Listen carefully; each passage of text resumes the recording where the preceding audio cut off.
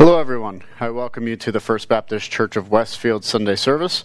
I know that as we continue to deal with the coronavirus, that this is not the ideal situation as we continue with this sermon series, but at least we're able to still feed off the Word and to understand what it is that God would have for us. So as with every week, I encourage you to open up your Bibles, and if you would turn to Isaiah chapter 7. And we're going to start with verses 1 and 2. In the days of Ahaz, the son of Jotham, son of Uzziah, king of Judah, Rezin, the king of Syria, and Pekah, the son of Remaliah, the king of Israel, came up to Jerusalem to wage war against it, but could not yet mount an attack against it. When the house of David was told, Syria is in league with Ephraim, the heart of Ahaz and the heart of his people shook as the trees of the forest shake before the wind. So far in Isaiah, we have experienced a number of prophetic statements against the people. Prior to this, the historical element of Isaiah has been in the background. We have only thus far learned when he prophesied, as well as the death of one of the kings who reigned during his ministry. Now we come to historical events that occurred during the time of Isaiah. We learn the events which are about to take place and who the players are. In particular, we learn of Ahaz of Judah and his lineage, Rezin of Syria, and Pekah of Israel and his lineage. We know that Ahaz was king of Judah around 736 BC. We also know that Damascus, the capital of Syria, was under siege in 734 by the Assyrians. Thus, the event which is being described here likely fell in between that time frame. For some historical context, Syria was located northeast of Israel, and Israel was located north of Judah. Meanwhile, Assyria, not to be confused with Syria, was the world power at the time and was located northeast of Syria. At one point, prior to what we encounter now, the Assyrians under Tiglath-Pileser III had started a campaign against Syria and Israel, likely to conquer Egypt, and hence everyone in the way. That campaign, though, was halted as the Assyrians needed to quell a problem to their north and to their east. As such, there is speculation that the reason why Syria and Israel made an alliance and the attempt to attack on Judah was in order to have a joint defensive force against Assyria for when Assyria returned. The likely reason why was that they would be unable to mount the attack sooner, likely reflects the previous Assyrian attacks on Israel and Syria, which had kind of in a way crippled them. Still, to come back to the present of the text, Ahaz, the house of David, is told that Syria and Ephraim had an alliance. Ephraim is another name for Israel, similar to the house of David is another name for Judah. The reason for this is that many of the kings were Ephraimites. In fact, the first of the Israelite kings was from Ephraim. Ultimately, this new alliance unsettled Ahaz and the people. Not only would they have somewhat poor, powerful enemies to the north, but also the Philistines and others to deal with on their border. Thus, the fear of their enemies was quite real for the people. Now we come to verses 3 through 6. And the Lord said to Isaiah, "Go out to meet Ahaz, you and Shear-Jashub, your son, at the end of the conduit of the upper pool on the highway to the washer's field, and say to him, Be careful, be quiet, do not fear, and do not let your heart be faint because of these two smoldering stumps of firebrands, at the fierce anger of Rezin and Syria and the son of Remaliah. Because Syria, with Ephraim, and the son of Remaliah, have devised evil against you, saying, Let us go up against Judah and terrify it, and let us conquer it for ourselves, and set up the son of Tabeel as king in the midst of it." In the midst of this political climate, the Lord speaks to Isaiah. He tells Isaiah to meet Ahaz, the king of Judah, at the conduit of the upper pool. Prior to King Hezekiah, all the water for Jerusalem was above ground. It is likely then that Ahaz was going to the upper pool to take into consideration its defenses in light of the coming attack by Syria and Israel. Now it is interesting in the midst of this that Isaiah is commanded to take his son, Shear-Jashub. The name of his son means a remnant will return. There is debate as to the purpose of this. Does the son mean to encourage Ahaz, that despite the enemy, a remnant shall remain? Or is it a sense of judgment, a destruction so great that only a remnant remains? Unfortunately, we're not entirely sure under the circumstances, though because of the message already received, it seems likely the more negative forces in view, especially when we consider all that Isaiah has already been told to prophesy and all that he's witnessed concerning God. Still, the question is, what is Isaiah to tell Ahaz? The answer is one of calm and peace. He is not to fear the likes of Rezin or Pekah. They are nothing more than sticks left after a fire.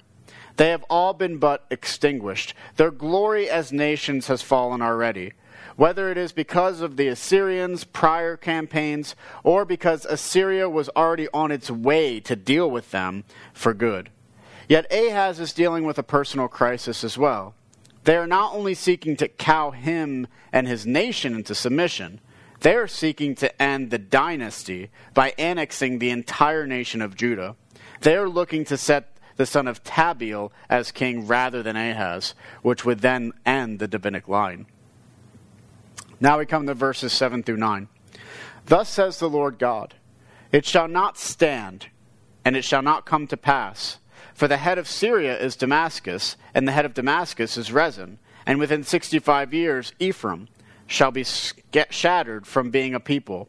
And the head of Ephraim is Samaria, and the head of Samaria is the son of Remaliah. If you are not firm in faith, you will not be firm at all. The concluding remark is poetic as compared to the prose before it. Some have thought the change in style to be strange, yet it often happens in Isaiah when a point is meant to be emphasized to switch from prose to poetry. Still, it is the prophecy against the nations, and as a warning to Judah, as we will see. First, we find a reflection on what they are desiring to do. As it is, God already knows it will not succeed. Despite their intentions of forming this defensive force, and despite their intentions of forcing Ahaz to abdicate, in the end their plots are without any substance. It will not stand. It will not come to pass. We then learn that the head of Syria is Damascus, and that the head of Damascus is Rezin. That the head of Syria is Damascus simply refers to the city as the capital of the nation. As such, the question is, what is Rezin in the end? The whole nation of Syria rests on the shoulders of a man. What is there to fear? The next thought, however, takes a break from Syria and focuses on Ephraim, which is, again, Israel. Despite being part of the chosen people, the message is that within 65 years, the people will basically cease to exist. Some may wonder about this, since in 722, perhaps some 10 to 15 years after what we're dealing with here, Assyria does conquer the northern kingdom of Israel. That leaves us to wonder, where does the number 65 come from? Well, in order to understand this, we need to understand Assyria. When the Assyrians conquered a region, they would essentially displace those inhabitants. They would be sent somewhere else, which had been conquered, and new inhabitants would come in to take their place. It would not be until 670, 669 that the final deportations from Israel would occur. But even in the grand scheme of things, the point is, what does Ahaz have to fear from a people who will soon cease to exist? The word then returns to the previous point, which is that the head of Ephraim is Samaria, and the head of Samaria is the son of Remaliah. Again, we find nothing to fear. And in this instance, and in the insistence of not naming Pekah, there might be a subtle question. Whose son are you, Ahaz? The answer is the son of David, with whom God made his covenant. The final verse of the prophetic word is an exclamation point. If Ahaz does not stand on faith, then whatever ground he tries to stand on will falter. The faith here is in the supreme ruler of all, the Lord God of all, the Lord of Israel. It is also a critique, though. They wrote in chiasms in Jewish literature, and a chiasm restates what was already said just in a slightly different way. Thus, the wicked shall not inherit the land, the wicked shall be destroyed. It's saying the same thing, but it's just saying it slightly differently for emphasis. This is a simple example of Hebrew literature using chiasms. In today's text, we see it too. The first line, their plan will not work, fits well with the final line, only in faith will you stand. Thus, in it all, Ahaz is being reminded that the nations are minor in comparison to God Almighty. Do not put your plans in yourself. Instead, trust in God for your deliverance. So, we now come to the main point. And the main point of these verses are to show Ahaz that there is nothing to fear when it comes to the alliance against him. In the end, both nations are the leftover wood of a died-out fire. Their plans will fail. Thus, Ahaz is encouraged to have faith despite the potential political crisis at his doorstep. In today's text, we see the purpose of God sending Isaiah to Ahaz. For in this moment, Ahaz is a man who is worried, he's scared, and full of fear over what may happen to him and to his nation. Usually, when we experience such situations, we are prone to make poor decisions. Decisions based not on what is right or good or warranted. Instead, we make decisions based upon our feelings in that moment. For God to send Isaiah to Ahaz in this moment is important to notice. Ahaz is in desperate need of something. Ahaz is looking at the coming wave of enemies as a scourge to crush all he knows. Everything is going to change before his eyes. But like most of us, the question is, what will the change bring?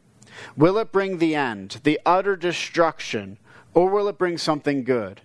As it is, he can't possibly see good coming from what he is witnessing before him. Oftentimes, we are in this place along with Ahaz. We live in a world where enemies come for us in many different ways. Whether it is the devil and his minions, or our personal sin trying to undo us, or even other humans in their depravity trying to harm us.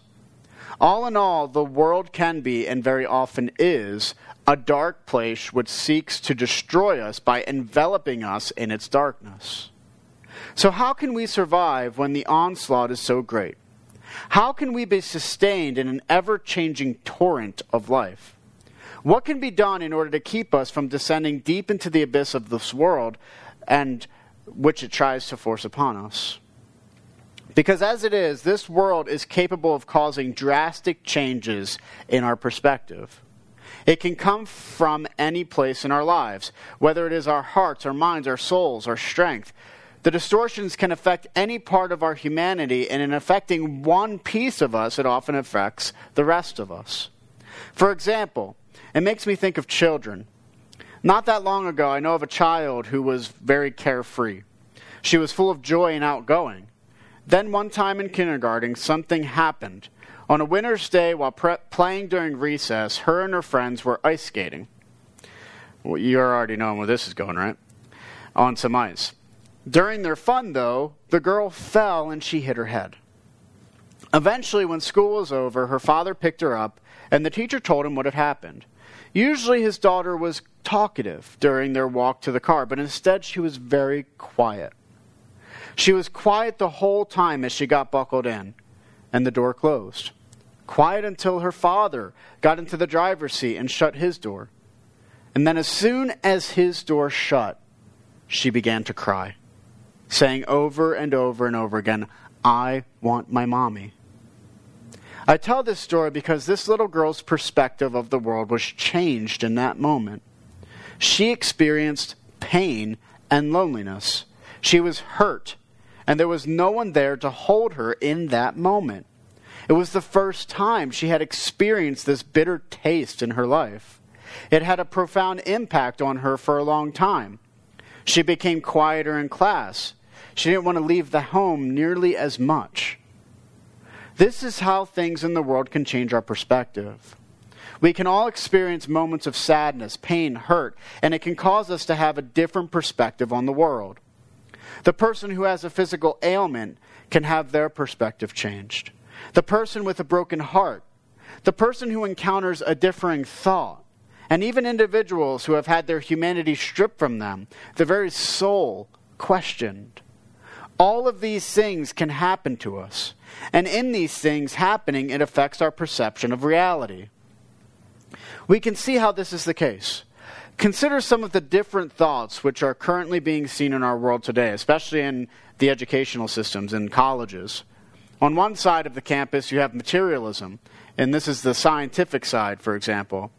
And materialism is the understanding that all that exists is matter, what is physical. Anything that is not matter or physical does not really exist, according to them. Things like being, soul, spirit, or free will, they're all rejected. Instead, they believe all these things are merely brought about by our brain firing off neurons. Thus, we are only walking machines, predetermined by our genetic and biological makeup. Now, if you were to walk across campus, you'd come to another view, which is postmodernism. And this goes on the opposite side of the spectrum. If materialism focuses on the physical, then postmodernism focuses only on the abstract. Nothing outside of us really exists. Or even if it does exist, then we would never be able to actually know that it exists. All we know is what we make up in our minds. Everything else is nothing more than a facade. We cannot know what is true apart from us. Finally, we can consider one more modern understanding, and that's modern-day feminism. Much of what we see is that women have been subjugated to second-class citizens by men. Ultimately, this leads to a skepticism that if men are fallible, then they cannot be trusted to convey an absolute truth. This then is put on the Bible because it was written by men. As such, they are skeptical of biblical teachings because of this. So even from these few thoughts, we can see how easily our ability to see things becomes less clear. Our perceptive natures become distorted because of the experiences we have in this life, personal experiences, as well as the experiences of engaging in thoughts and the ideas of others. In all truth, these things aren't the only things, for we can just as easily bring these things upon ourselves with our choices. All in all, it is the result of sin in the world which such things occur, for it is in a fallen world where darkness is all around. This darkness has an effect on us personally in all areas, causing even our noetic structures, our minds, our ability to reason, to become futile. We end up not seeing the whole picture because of this. And in turn, it causes us to react to world events in ways that are less than ideal. Because as it is, our perspectives very often direct us in our actions. How we understand the world around us will very often lead us to make decisions that we do. Thus, if our perspectives are distorted, then we can be sure our lives will be as well. But thanks be to God that we can have our perspectives changed. We are not stuck in our life choices, nor are we stuck with the choices and ills outside of ourselves that cause us to stumble. No, we can have our perspectives changed, made new by the Word of God. It is through God intervening on our own behalf that we are able to have our view and understanding changed. Ahaz is being shown the true perspective in this passage. He is surrounded by enemies. He is wondering what on earth can be done when so much darkness surrounds him. How can there be any hope? Then the word of the Lord comes through the prophet. And what does that word say? It says to him, "Do not fear." Why should he not fear? Because what is there to fear in men? Men who will be destined to be destroyed, whose nations will be expunged, whose people will be scattered. What is there to fear from men when compared to the mighty God and Lord of all? The king of Israel is merely the king of Israel. The king of Syria is merely the king of Syria. But God is the king of all. He alone is high and lifted up above all nations, all kingdoms, all rulers. Isaiah is telling Ahaz the reality of the situation is not nearly as fraught as he believes. Have faith in God. If it is true of Ahaz, then it is true of us. It is not as though God is no longer exalted. It is not as though something has come along and snatched God away from us. No, our God still reigns. And as such, just as Ahaz should not fear mere mortals, so we should not fear anything in this world either. Nothing, absolutely nothing, can compare with our great God and his glory. Thus, we are being called, just like Ahaz, to have our perspective changed by the word. To trust in the Lord when it comes to the realities of this world. To recognize him as Lord above all, and to place our faith in him as our foundation for all things in this life. It allows us to consider the above examples I used. For materialism, it allows us to find the truth in it, which is that the material world does exist. It was created by God. We have a material body. But like the postmodernists, we also recognize that we have a mind. We have freedom of will. We are not merely machines like the materialist believes. Adam and Eve made choices which had an effect on the outside world. The same is true with us. The choices we make have an effect on the world around us as well. So both materialism gets a little bit right and postmodernism gets a little bit right. But it's in Christianity that it's all brought together. When it comes to the feminist discussion, it causes us to agree. There have been times in the past when women have been treated poorly by a society. However, we must also critique the idea that if men are fallible, then they cannot be trusted to convey an absolute truth. We could just as easily put women in there instead, or people. If women or people are fallible, then they cannot be trusted to convey an absolute truth. Thus, the system falls apart since no one is then capable of making an absolute truth claim if we take the skepticism and place it on everyone. Because as it is, women are just as fallible as men. And so when women make such a statement, the statement itself must be scrutinized under the same guidelines. And when this happens, the argument cannot hold. Likewise, when we consider the scriptures, the truth is we never focus on who wrote the scriptures. Instead, the focus is on whether or not what is said is truth. The scriptures' claim is that they are prophetic words given to us by God. As such, if God is truthful, then it is reasonable to conclude that what he has given is true and that it accurately describes humanity, the world, and even God. Essentially, the scriptures change our perspective, taking us out of our own box and giving us an outside perspective, particularly from God's perspective. The manner in which this perspective comes, either at the pen of a man or a woman, is inconsequential if it comes ultimately from God, who is the source of that information. Not only that, but part of the perspective is remembering that despite the dark things that happen to us and the dark things found in the world, our God is still good. And this is reflecting back on the story of the child. It is often said that the greatest argument against God's existence is the problem of evil. Yet there is something to be said if God has shown us that he can take even that which is evil and turn it into good. In Christ we find such a statement made. For though Christ was sinless, unworthy of any judgment, we find humanity judge him by nailing him to the cross. Yet it is in this act of darkness that light came. For though Christ tasted death, and death sought to swallow him up, it did not realize that it would be defeated through him.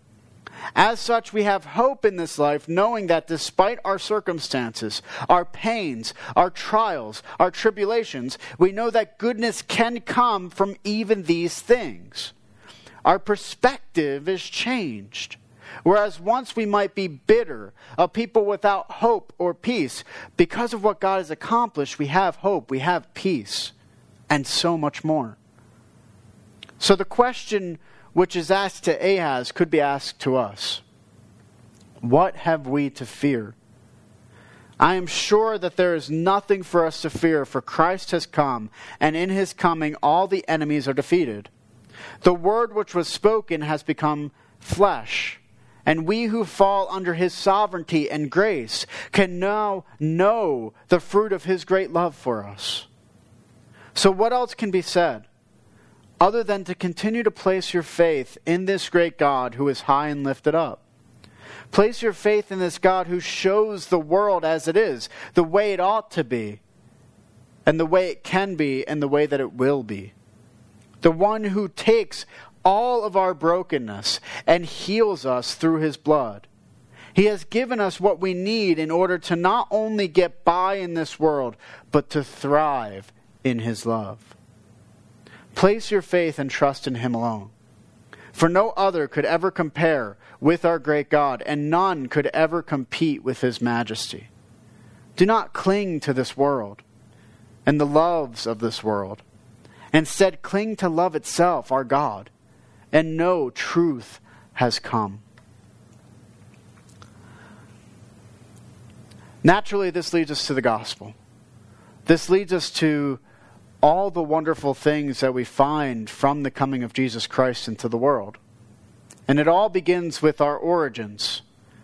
We were not merely made because of some cosmic machine. It's not a matter of time plus matter plus chance equals humanity. No. Instead, it is we have been made in the image of God. That God is the first cause of all creation. He caused creation itself to begin. It is from him all life comes. All things in this universe have come into existence. And most of all, he created us to bear his image. And that is why humanity, all of us, have dignity, sanctity, and worth to life. Every single human has this within them because they are all of us. We are all created in the image of God. And we can reason with God, and we can understand God, and we can love, and all the things that God does because we bear his image. However, the problem happened, and that's the fall. Even in this text, we see some of the results of the fall, where this potential carnage is about to happen on Judah, where men plot in order to overthrow other men, even though those men have done nothing to them. Why do these things happen in our world? Why does it happen that darkness comes? Futile thinking comes into the world. How is it that sin happens? It happens because we choose it. Because we make the conscious choice to follow after sin instead of God. Because we would rather hurt and hinder than obey. And we would rather be kings of our own world rather than submit to God. And because of this, we have broken relationships with God, with ourselves, with each other, with the world. And we try to come up with systems of thought that doesn't even come close to what the truth is. And instead it leads us to dehumanize one another, to take advantage of one another, to curse, to swear, to kill, to murder. All in the name of whatever makes us happy. Whatever we think is right. How can this be changed? We are a people who have sinned against God Almighty. We deserve judgment. Well, thanks be to God. Because through the coming of Jesus Christ, his Son, we are able to have judgment passed over us. And that is through the life, the death, and the resurrection of the Son of God, Jesus Christ, in time, space, history, and flesh, that we are made right. And his Spirit comes upon us, and we are then able to understand God. And he makes himself further known to us, not only in general revelation, not only in this world, but specifically to each of us through the gospel message, through Jesus Christ. And it's not our work that makes us redeemed. It's the work of Jesus. And all it takes is us placing our faith in him. And if we should place our faith in him, then all manners of righteousness, all manner of justice and understanding come through Jesus. And we can finally learn to obey God, not seeking to be the kings and the queens, but seeking to be the servants. And just like Christ humbled himself, we can humble ourselves before this God and serve him. But what comes from this? Is it just service? It sounds so much like servitude, doesn't it? But the truth is that the service that we give is love. And it's leading us not to become paupers in the kingdom, but to be kings and queens in the sovereignty of God. He prepares a place for us with his Father in heaven. When all the things that we have dealt with in this life are gone and stripped away, and we are finally face to face with our God who teaches us and shows us the truth of all reality. Not just some things, not just Sunday mornings, but all reality. The same God who knows what's going to happen here to Ahaz. He's the same God who talks to us now through his word, through his Spirit. And we can listen and we can obey and we can love because of what he has done. So as it is, we have our eternal hope in Christ. And this hope is not unfounded. Christ has died. Christ has risen. Christ will come again. And we love because he loved us. So as we continue on through Isaiah, I hope that we would continue to understand the gospel. That we would look at what happens in history with these people and learn from them. That we would learn from their mistakes. We would learn from their successes. And that ultimately we would learn the truth. That God exists. That he has spoken. And that he is the truth. Let us pray. Father, we thank you so much for what you have spoken through Isaiah. We ask, Lord, that we would continue to learn what it is that you would have us to learn about yourself and about us through your word. We ask, Lord, that we would not be swayed by these differing thoughts that we encounter every day of our lives, but instead that we would cling to the truth of the gospel, that we would understand this world in light of the coming of Jesus Christ. And Lord, that we would rejoice because through you we have true peace and love. And so, Lord, we ask that we would submit gladly to you. That we would all recognize that your ways are better than ours. And that ultimately, Lord, we have nothing to fear. Because love has come. We thank you. In your Son's name we pray. Amen. God bless everyone. Have a wonderful week in the Lord.